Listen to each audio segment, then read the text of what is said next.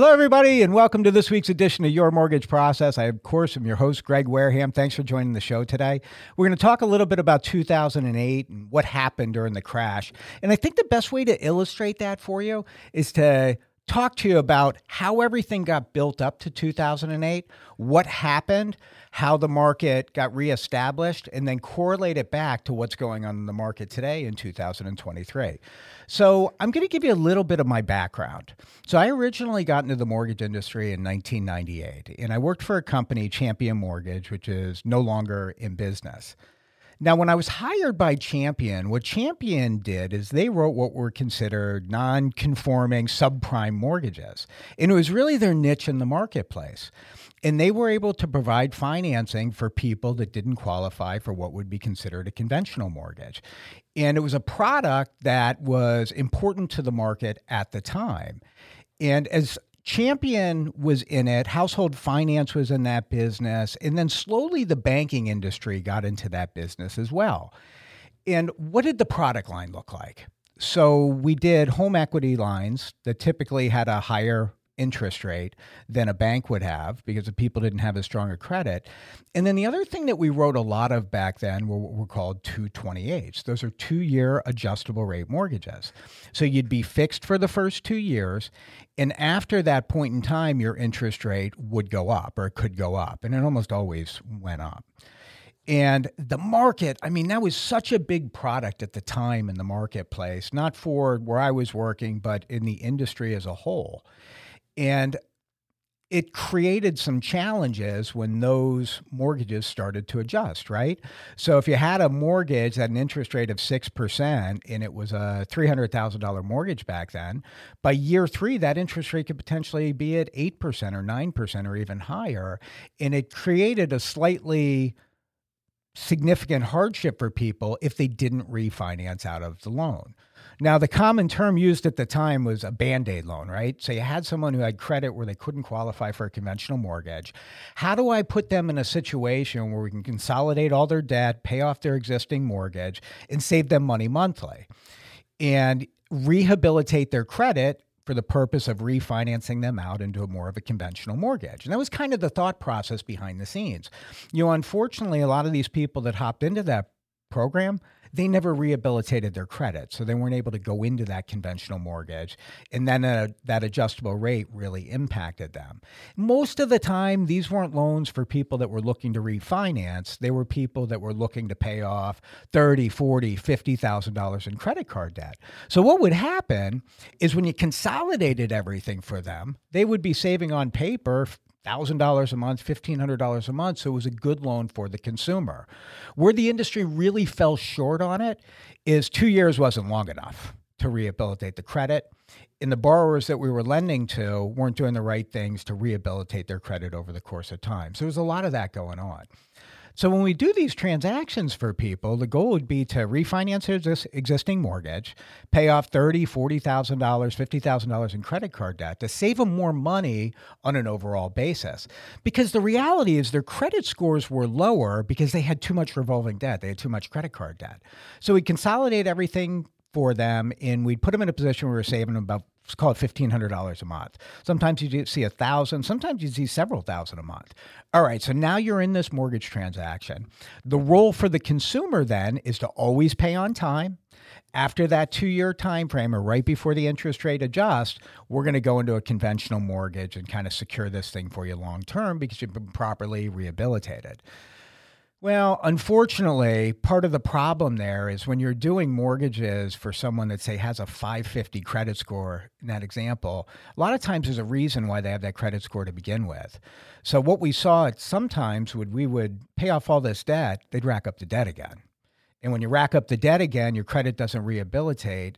Now your interest rate adjusts, your mortgage payment goes up, and you're in far significantly worse shape than you were when you took the loan out originally. So that was certainly part of the challenge that was going on in the industry that eventually led to 2008. The other thing that was happening is even for conventional mortgages, for loans going to Fannie Mae as an example, there was a period of time where you didn't verify any income. So you would let her picture this for a second, right? So you're behind your desk and you're completing an application for someone. and someone tells you that they make $20,000 a month in income. You put that in, you hit the button to see whether or not they're approved for the loan. The system could literally come back to you and say, you're essentially cleared for closing with no income verification required. So, which obviously seems absurd at this time, but back then, if somebody said they made $20,000 a month and the system recognized that, we wouldn't even ask for verification because it wasn't required. Again, not because we're trying to put them in a bad situation. It just wasn't required for the purposes of doing the loan, and it became an industry standard. So now you think about that. Now you have people that were purchasing homes where income was never verified. And when you run into that situation where you've done loans for folks that have less than perfect credit, that are adjustable rate mortgages that are going to adjust, and you couple that with all these conventional loans that you did where you never verified any income, it creates a really, really bad situation. The other thing that I would say is there were programs that were out there where you could lend a very high percentage of the value of the property to someone looking to purchase a home as an investment property. Now picture this, right? So you're purchasing an investment property. You only have to put down 5%. And what was happening is everyone could come up with 5% for the investment property. And the market got so busy after like 2003, 4, 5, property values were going up and up and up. Some people would get into the practice of putting the least amount of money possible they could put down for an investment property with really the hopes that they're going to flip that property in a 3-month, 6-month time frame and make an easy $20,000, $30,000, $40,000, $50,000, which in an appreciating market where it's going up every month, all right, there's some validity to that. But what happens is when the market starts to come down, you can't sell the house, you have no equity, and even worse, you have no skin in the game. Right? I mean, if you didn't put any real money into the transaction, if everything goes south, well, you're going to walk away from that. And that's another thing that we saw happening in the industry. So I never felt as though what was going on in the industry was, no one felt that it was going to result in what happened in 2008. We thought we were following the rules, we were following the guidelines that were required at that time and trying to give people the product that they wanted and trying to give the market what it was demanding at that time. So that's kind of what was going on behind the scenes in the industry. Now, I'm going to fast forward to 2008.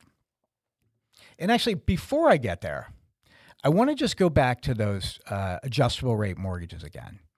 So behind the scenes in the mortgage industry, you would take these big groups of loans. So not a couple loans. You're talking hundreds of millions of dollars of loans. You would get them rated by a rating agency, and then you'd be able to sell them to a third party, to Wall Street. You could securitize them. You'd sell them somewhere else. And the rating companies were evaluating some of these packages that were sold at times as essentially AAA rated packages. And I'm not blaming anybody or not blaming the rating agencies, but if you have people that have a combined average credit score of a 650, is that really truly a AAA rated security that you're trying to sell? And it turned out really not to be, right? Where it should have been maybe rated triple B or whatever the rating should have been. So the investors in the marketplace that is buying all of these, they're looking at the rating on these portfolios and they're thinking it's a pretty low risk. And that compounded the problem from a financial market standpoint when things started to fall apart. All right, so now we're into 2008. 2008, what happened? Construction was just winding down. We had all these new homes that were built. As the market started to deteriorate, all the buyers went away. So what we found ourselves in was a situation where we had all of this inventory and all of this construction because there was such a huge amount of demand. When that started to falter and the buyers went away, we were left with a ridiculous amount of inventory. And anyone that has some sort of you ever been in a basic economics class, supply and demand. So if you have this huge supply of properties and your demand was matching it and at times exceeding it, and now there's no demand, what happens to the price? Well, the price drops. And the analogy that I like to use with that, if you ever walk into Costco and you see tuna fish is on sale, I love tuna fish. I eat it every day. And you go, oh, hey, this is $5 a box off. Well, they're not doing it to do you any favors as a consumer. The reality is they have too much supply. They ordered too much tuna fish. All right, we got to get rid of this tuna fish. So what are we going to do? We're going to drop the price to move it out the door. And that basic logic really transfers over to real estate. You have too much supply with no demand, prices start to plummet. And we saw in some markets that properties went down 20, 30, 40%. There's parts of the country where they went down 50%. And one thing I want to clarify with the builders, so behind the scenes, you have a bank lending to the builder to build these projects. And when the builder now is stuck with this inventory, the value is obviously dropping. Well, who holds the note on these properties? The banks do. So the banks were getting hit from a couple of different directions. Money you had out there in the street with the builders who you're financing these projects, and now you have people, as we entered into a recession, they can't pay their mortgage, and they're also having default rates as a result of that. I just want to walk through with you a personal story with how quickly the market changed. So I purchased a house at the top of the market. I bought a house in March of 2008. When I had to sell that house because I was relocating, years later, 4 years later, I sold that house. I had to sell that property for 30% under what I paid for it. Actually, about 35% under what I had to pay for it.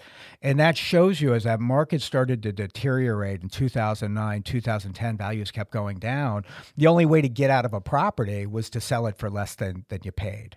Now, in retrospect, would it have made more sense to have rented the property out? Hindsight's 2020. I'm older, I'm more seasoned. I probably would have retained the property. But I had to sell that property at the time and take a pretty big loss on it. Now, the positive side of that is I bought another house. And when I purchased that house, I probably got that house for 35% less than what it would have cost had I purchased it in 2008. So in a lot of ways, the money kind of washed out on everything. We had something when I was at the time, I was still selling subprime mortgages were part of what I was selling. And there was a site that was out there. It was called the Implodometer. And it was built for mortgages. And what it did is every day it would update the list of mortgage companies that went out of business. And it would literally be hundreds would go out of business day after day. And I worked for a really big bank at that time, one of the biggest banks in the country. And we were still hanging on where all these other companies were going out of business. And one day it happened. One day they eliminated my division virtually overnight. And a business channel that I was very successful at went away. And I found myself in a position where I really had to reinvent myself and trying to attack other markets and do new things to have the same level of success. Now, to kind of quantify that for you, in 2008, I took a 70% pay cut. Now, I was just having this conversation today with someone on the team because as this market's starting to change and income starts to drop a little bit, like you're prepared in the sales world to take a 25% hit, maybe a 30% hit. But I don't think there's anybody out there that's prepared to take a 70% hit to your income. And that's what happened. And I use myself as an example but it happened to everybody. And if you didn't plan accordingly, which thank God we had planned accordingly, maybe it's just by dumb luck, I don't know, but we were able to withstand all of that. But what you saw then is everybody leaving the mortgage industry and a lot of people leaving the real estate industry. The joyride was over. The proverbial bubble had burst, and the mortgage industry just started to hemorrhage people. Everybody was leaving it. And most of which never came back into the industry. And some of these people were in the industry that I knew had been in it for 15 years, and they just didn't recover from it and kind of moved on, got more of a traditional type of job. So I want to talk a little bit about between 2008 and 2009, what was going on. As I mentioned, everyone took a severe pay cut. The inventory it's such a surplus. I can remember driving by builder sites And they were literally builder sites that had been abandoned. Now, these were big sites where people were building a bunch of single family homes. They were there. There was still the backhoes on the property. Sometimes there was already curbs and different things put into the community. Gone. Ghost town. They just shut down, and a lot of them went bankrupt at the time.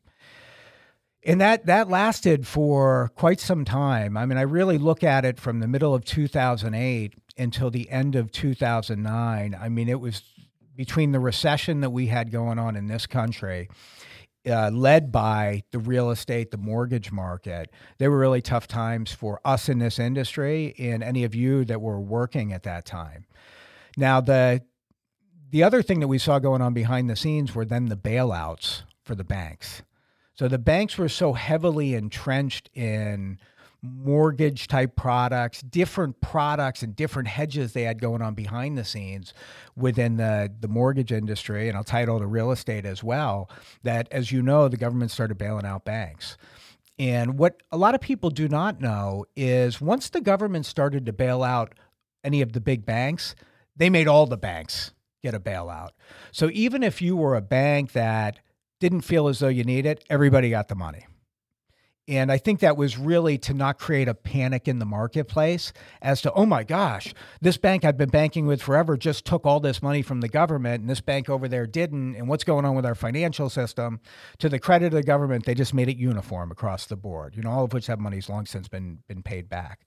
But they were scary times. We saw our stock market crashing. We saw a lot of challenges in the economy as a whole. Where I was going in 2009, at the end of 2009, the decision was made by the Federal Reserve to start to cut rates. Interest rates dropped significantly. And they dropped, I even remember where I was. Like the market was so bad. I was in Atlantic City at a meeting and I got the phone call that interest rates had dropped significantly. I was like, oh my gosh, I got to get back up and get back to work, get back to my desk. And it breathed some life back into the mortgage industry, and it breathed life back into the economy, because what it did is it helped the consumer as well refinance their mortgage into a lower rate.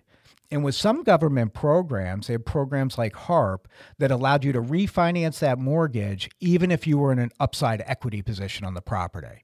And the goal really is, how do we get people's payments down to put them in a situation to survive the storm?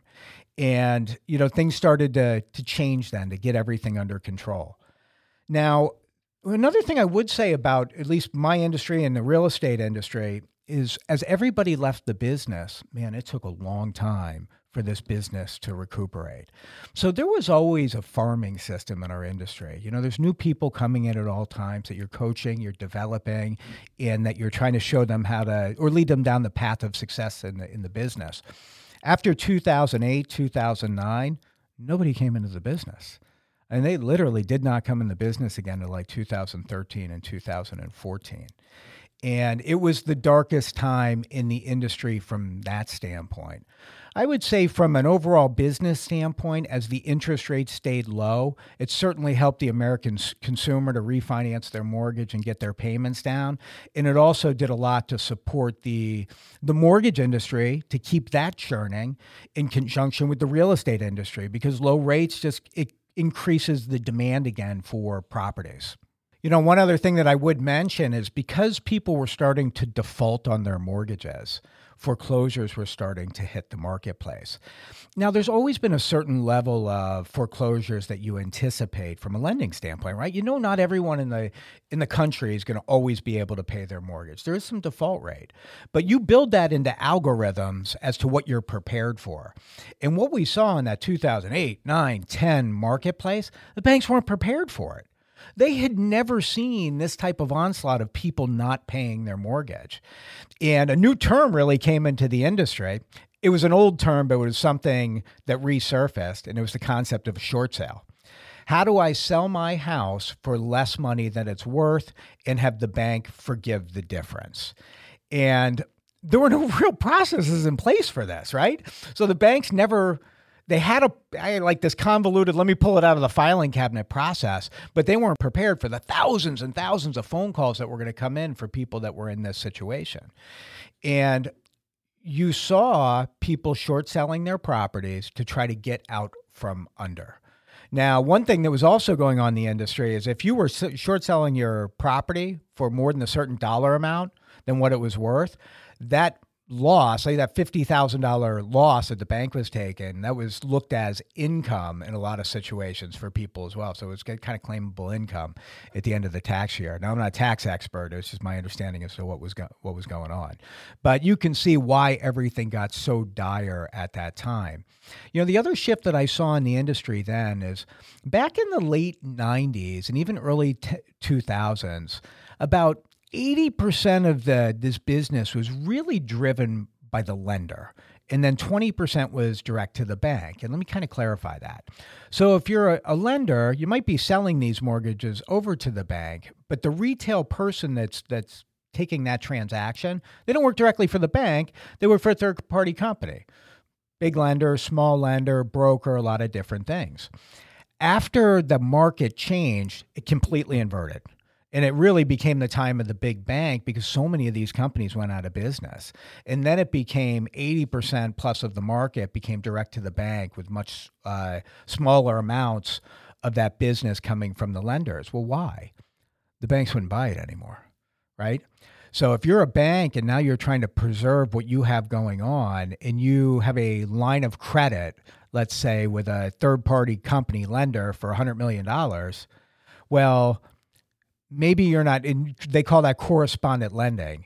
Maybe you have to look at that and say, maybe we shouldn't correspond lend anymore because we can't control the quality. We have to maintain our customer base. We got to focus internally. And you saw a lot of that going on. So this business got really, really tight. Also, the guidelines to be approved for a mortgage changed significantly overnight. They went from like giving money out to everybody, tighten up. Man, you have got to fit into that box, and it's got to be very specific for someone to qualify for a mortgage. So they were certainly the dark times of the industry.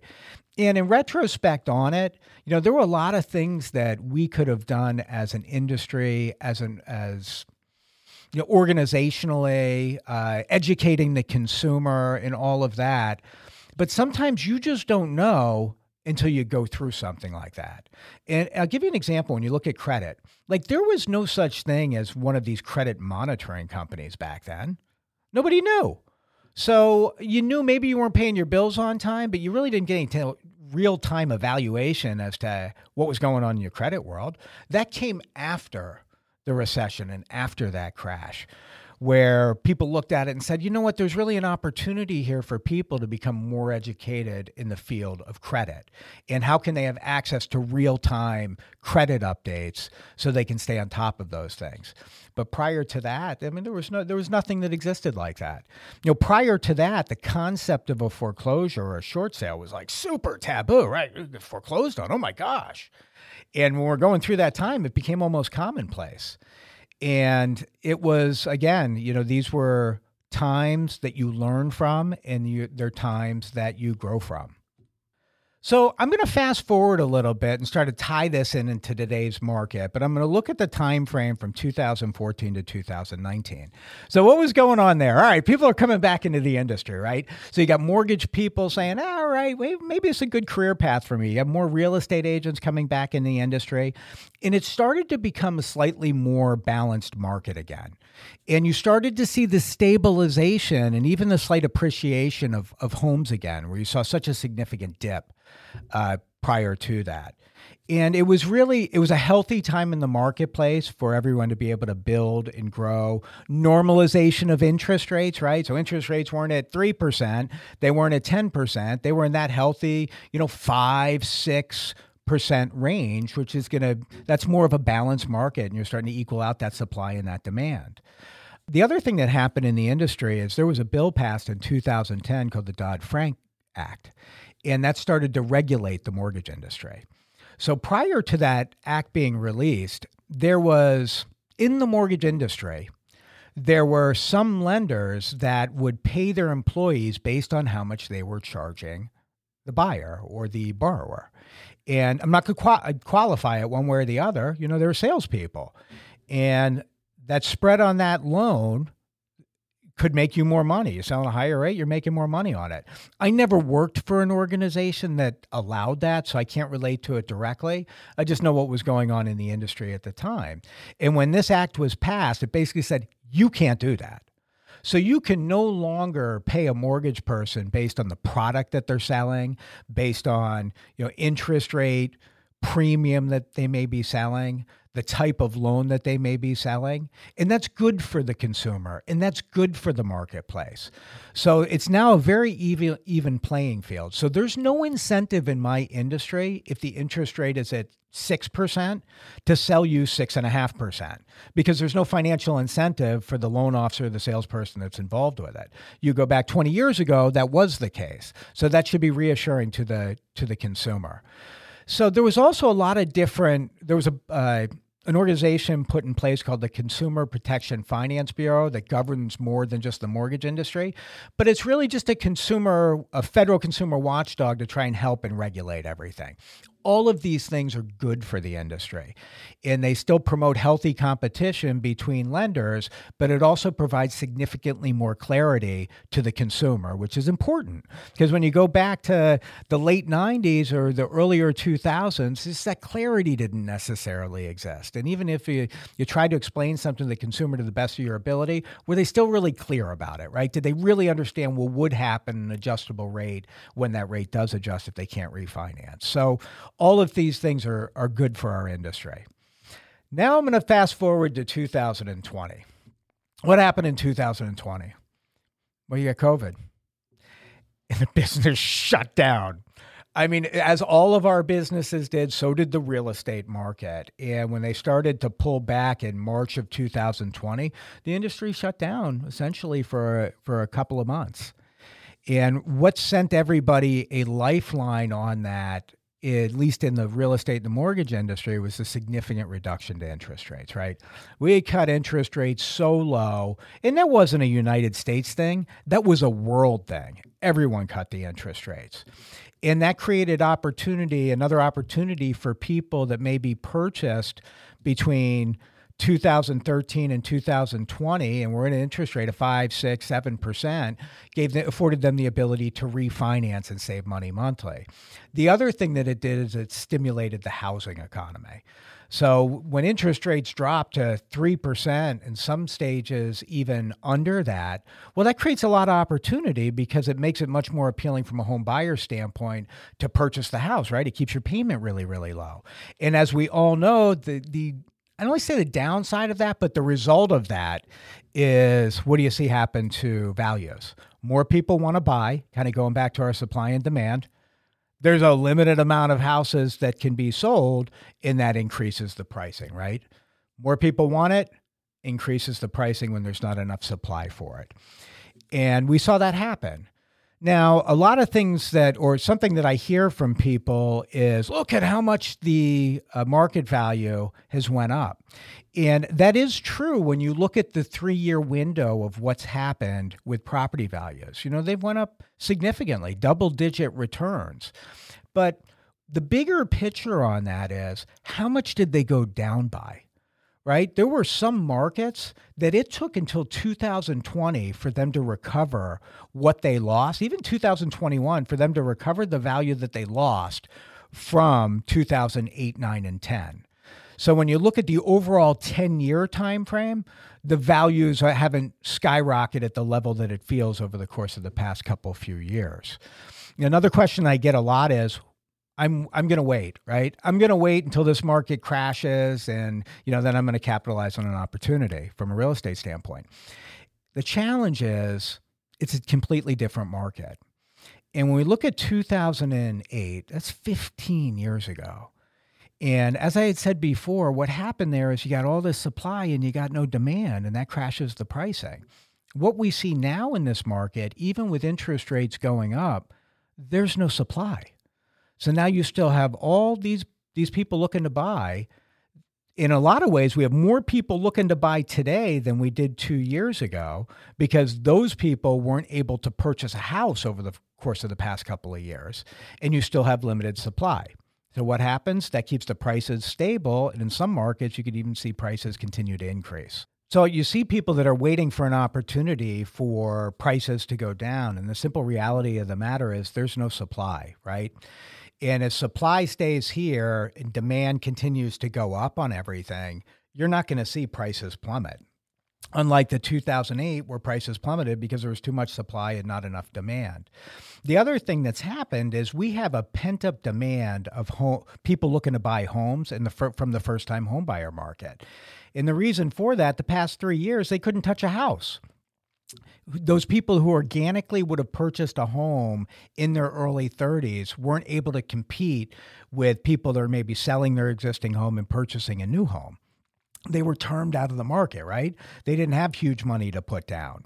So they weren't able to get into a home. So now you got 3 years of pent-up demand from first-time home buyers that are carrying forward into 2023, which should maintain the stability in the pricing. The other thing I would mention is when you look at things nationally, depending on what you read or who you listen to, the housing shortage in this country is about 4 million units. 4 million units. It's going to take a decade to try to start to match that demand. So point being, I don't think we're going to see any type of a crash moving forward. So I just want to land the plane on this a little bit and talk about 2008 in this current market. 2008 was an anomaly. It was an anomaly with a housing market, with a lending market, all of which was backed by the banking and the stock market. It just caused this massive collapse that we all saw. And there's been so many provisions put into place since then to make sure that that type of significant event doesn't happen moving forward. And then you couple that with the fact that we have this continued limited supply, which we all know about if you're trying to buy a house right now. You just don't see the property value shifting that much, and certainly not going to see any type of crash in the immediate future. Interest rates are going to be what they're going to be. They've returned to something that's a little bit more normal historically, and we'll see some ebbs and flows associated with it. If you're sitting around waiting for interest rates to drop into the threes, you might be waiting a really long time, maybe decades, maybe forever, because that was a one-time that I've ever seen something like that in the 25 years that I've been doing it. It's the only time I've ever even heard of something like that. So with that all being said, if you have any questions at all about it, you can feel free to reach out to me directly, greg@yourmortgageprocess.com. I like talking about this stuff, so anything you need or anything I can do to help, just reach out to me. And I appreciate everyone listening to the show again. Greg Wareham at Your Mortgage Process. I'll catch up with you soon. Bye, guys. Thank you for tuning in to this week's edition of Your Mortgage Process, hosted by Greg Wareham, produced by Greg Wareham and Nick Pavese at The Social Rift, and executively produced by The Social Rift. Thank you again for tuning in, and we look forward to catching up with you next week.